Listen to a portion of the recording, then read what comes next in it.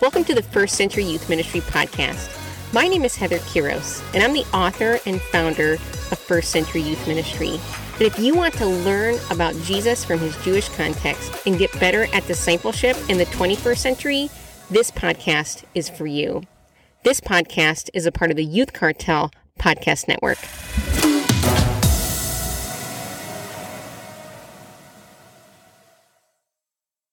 Hey friends, before we launch this episode, I just want to share something really exciting with all of you.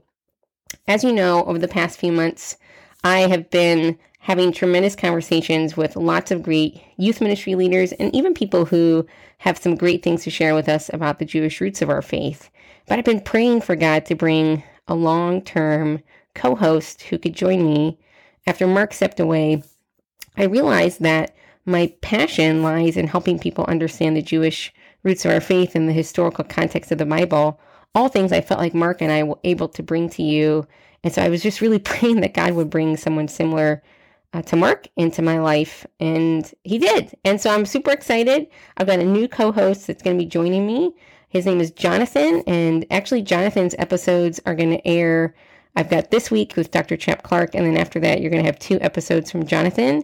The show will take a 4-week break, and then Jonathan and I will re-release a brand new season of the First Century Youth Ministry podcast on Monday, March the 6th. We'll release episodes every other week moving forward. We've got a super sweet, great series we're going to be starting for all of you as we help you understand Jesus from his Jewish context to bring that into your 21st century world today. So friends, enjoy this episode and get ready because new stuff is coming.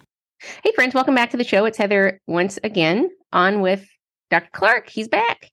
And as promised, we have another conversation here about disciple makers adopting the vulnerable. So hopefully you felt encouraged by last week's conversation. And we're just going to kind of keep moving that direction this week to help you become the best disciple maker you can be as we look at the Jewish roots of our faith and those things that were common in the first century to help answer today's youth ministry leaders' questions. And so I want to start out with a story about a bus ministry that I started at my church. So years ago, I started a bus ministry at my church, and we would go all over the west end of the county picking up kids for youth, for Wednesday night activities. And of course, as you can imagine, this would create a number of new complexities within our church. Many of the kids came from broken family systems. Normally, one or both parents were either emotionally or physically absent. And these young people, as you can imagine, brought with them a deep desire to be loved and to be somewhere that felt safe and life-giving.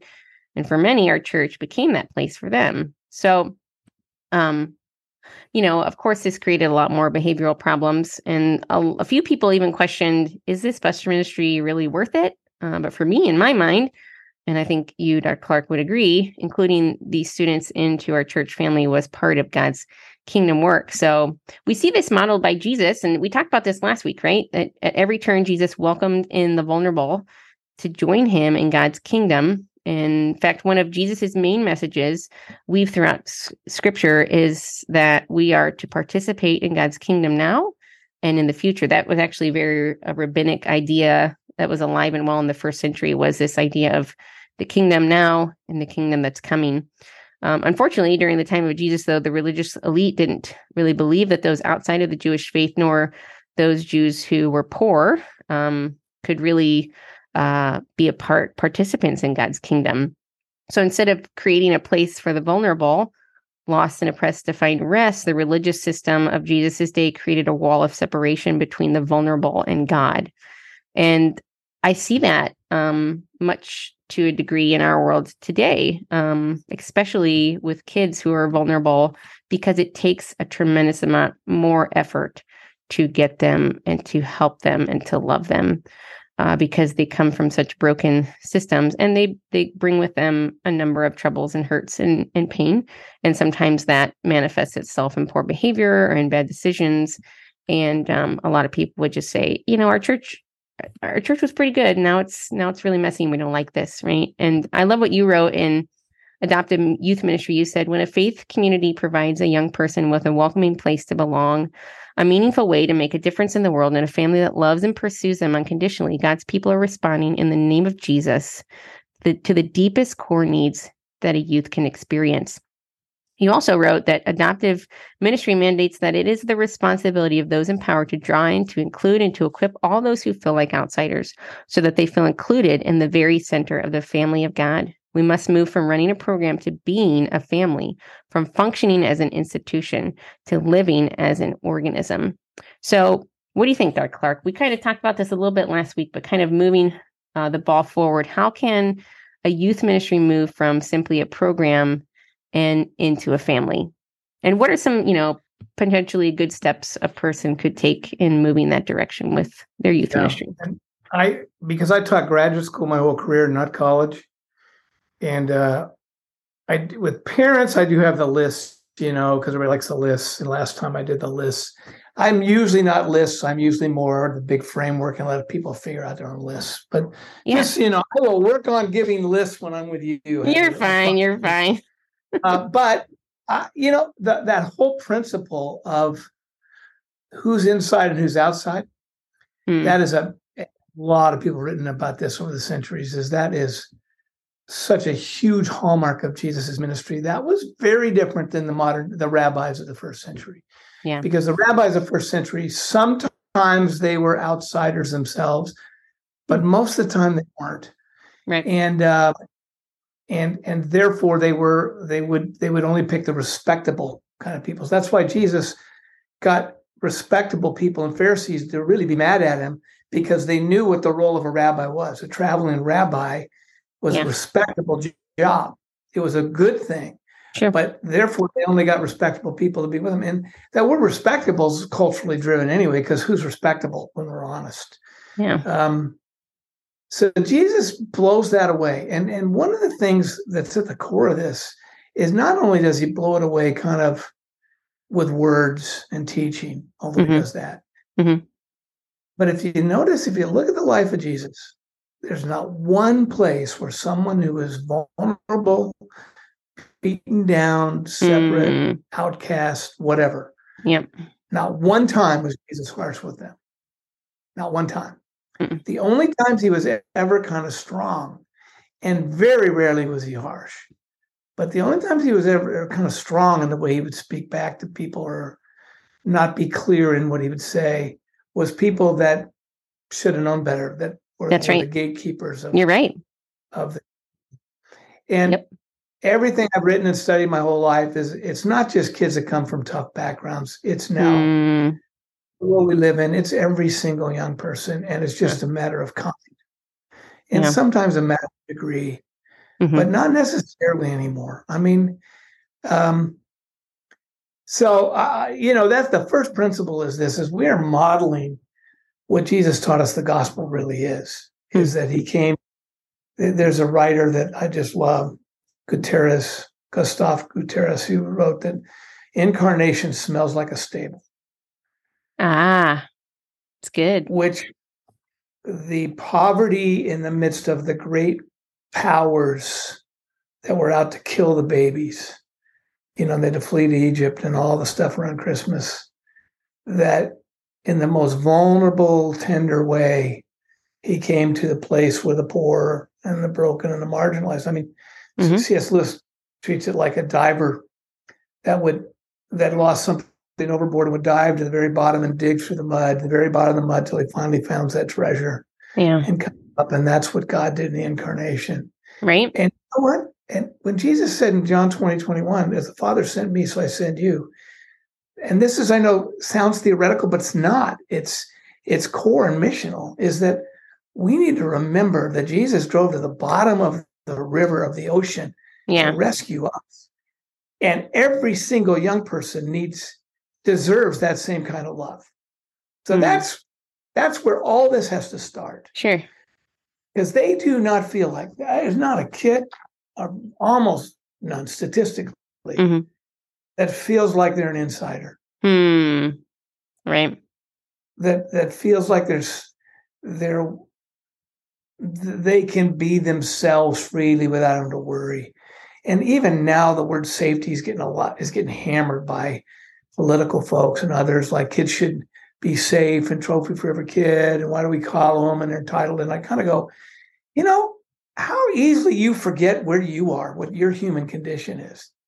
In youth ministry, we don't have the luxury to play those rhetorical games with people that happen to have a job on TV and the internet. We got to remember what Jesus has done for us. Therefore, what does that mean? Okay, listen. we go where they are.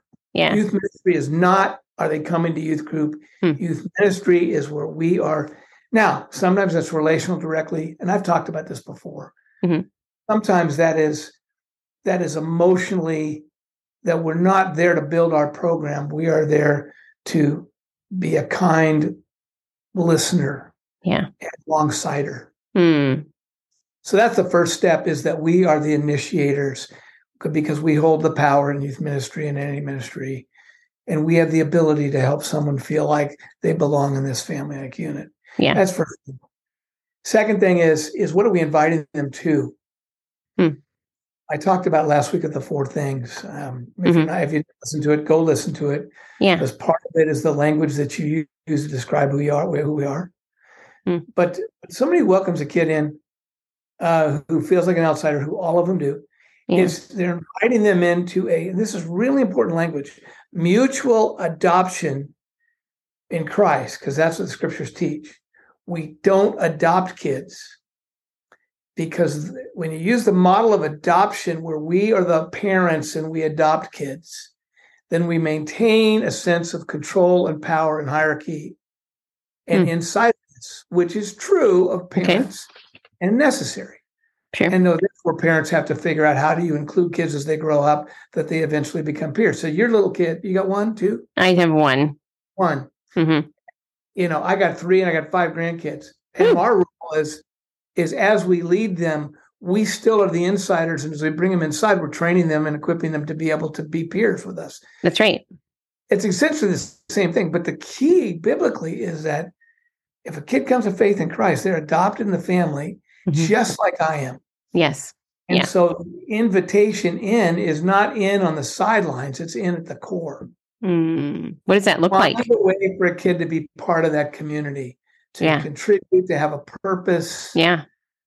So those are the 2 things I'd say. Yeah, that's good. That's a lot. Sorry. No, that's good, because I think you're right. Including them in, that they would become an insider, because I do see that, right? And I don't know how to change that, because to some degree, there has to be a level of maturity and things like that when it comes to, getting kids ready for maybe more insider status, so to speak. But maybe, how would you define that? What does insider status look like? That, because I think that's part of the problem. Okay. We think in terms of tasks and programs. Sure. As opposed to believing that God has a developing story with each kid. God has gifted each kid. God has made each kid talented. I know that the world out there says that's not true. There's winners and losers, and there's ones that are strong, ones that are weak. But you don't find that in the scriptures. There's no place you can find that in the scriptures. 1 Corinthians 12, Romans 12, the 2 key gifts passages, every single person brings something unique to the table. Sure. And so our job is to find a way for them to connect some kind of purpose. This is what Fuller Youth Institute talks about a lot. I would say FullerYouthInstitute.org, Kara Powell and her team do great work on this idea of purpose. Yes. Every kid has got some place that they can feel good about, that I'm contributing, I'm part of this. Our job is to create the systems that make every kid that's willing to and wants to. And even if they screw up, so what? We screw up all the time. That's right. I know you don't, Heather. You've never made a bad call in basketball. Oh, never. I never miss calls. No, I miss them every night that I go out and officiate. Absolutely. Right? That was charging, by the way. I watched that. Well, man. But does that make sense to you? It does. It does. Yeah. And I think, part of maybe one of the barriers, and let's see what you think about this, that we have to break down in order to get to that place, is to stop thinking that church is a place where we impress people, but it's a place where we are just people. Because I've been a part of some churches, or I've witnessed some churches where you show up on a Sunday and they've got the most polished preachers and the most polished worship leaders and, this, that, and the other, and all that kind of thing. I remember in my church growing up, we used to have somebody sing like a special song, almost every Sunday. And some people would sing and they weren't the best, but they sang because they loved Jesus. And they weren't terrible, but they weren't, the best of the best. And I remember my church cut that because, well, some of the people aren't the best singers and we want to, blah, blah, blah. And I'm thinking to myself, I'm like, but is that what church is really all about? Right. And what is, when you show up at a family gathering, you've got that weird uncle, but everybody still loves him. Right. And I think what you're saying, and correct me if I'm wrong here, but, if we want to create a place where everybody feels adopted and loved, we're willing to say, okay, that didn't go super great, but that kid got a chance to be a part of. Well, and we got to be more creative in the options that we give them. Okay. And not have them go up there to sing a song when they're terrible. Yeah, that's true. Yeah. Senior pastor, this is 20 years ago, a lady used to love doing solos on a violin, and A, she wasn't very good. Okay. B, I never liked in a worship service having just music where nobody knows the words to what they're playing. So it's just a performance thing. Sure, that's true. And I made a horrible mistake by just trying to share with her that I don't think we ought to take a break from doing this once a month like we've been doing, as opposed to trying to find an alternative. Oh, yeah. And I think what we need to do is just find alternatives. You're right, not always the best quality, but mostly finding something that's appropriate so they feel like there's a win. And remember, it's not we're adopting them, it's we're siblings, that we're adopted by Christ, and so we treat one another as family. That's really the essence of this. That's a good view, because if you view them as a parent, you might treat them like a parent. But if you view them as a sibling, then we recognize we're on the same level playing field. Which why Paul uses the word adopted to sonship 5 times. And he said, don't you know who you are? You're all adopted. You're adopted kids to live like it. Yeah, that's good. Any other thoughts about, how we can move from program into a family? Well, yeah. And another thing is I remember Wayne Rice wrote a book, 1985, long time ago. It's called Building Christian Community and Youth Ministry. Idea, especially for its day. The problem was when you try to do that in youth ministry and it's not actually happening in a bigger church, it becomes an artificial thing, because you just can't get in a youth ministry setting. You can't get away from all the outside pressures with their friends and social media and just different schools they go to. And there's got to be a greater reality. And so the things we talked about last week fit into this whole thing. Is a kid may feel a purpose in the church and just be one of the kids in the youth group, but they still will feel better about themselves because they know they're included in the greater whole. And so I'd say you don't have to do it necessarily all in youth ministry. You just create every kid having some way that they know this is their family. So by the time they get out of high school, well, maybe now junior high, do you like church? Well, yeah. Well, no, I actually hate it, most of it. But, well, why do you go? Well, my parents stopped making me, but I wouldn't miss it. Why not? Because they need me. Yeah. That's good. I can't miss. Yeah. I've noticed that what keeps kids connected is they either have an important role to play, or they have a strong friendship group and a strong adult who they're connected to. And that's what keeps them. I've noticed that. So there you go, friends. Think about that in your ministry world. What can you do to help adopt kids and become a place that is a place of family? So, Dr. Clark, this has been another fun conversation. And thanks again for joining us for the First Century Youth Ministry podcast. And friends, just remind you that youth ministry leaders trip to Israel, we've still got a couple spots available, and would love for you to join us for that. So thanks again for joining us, and we'll catch you next time. Bye-bye. Bye.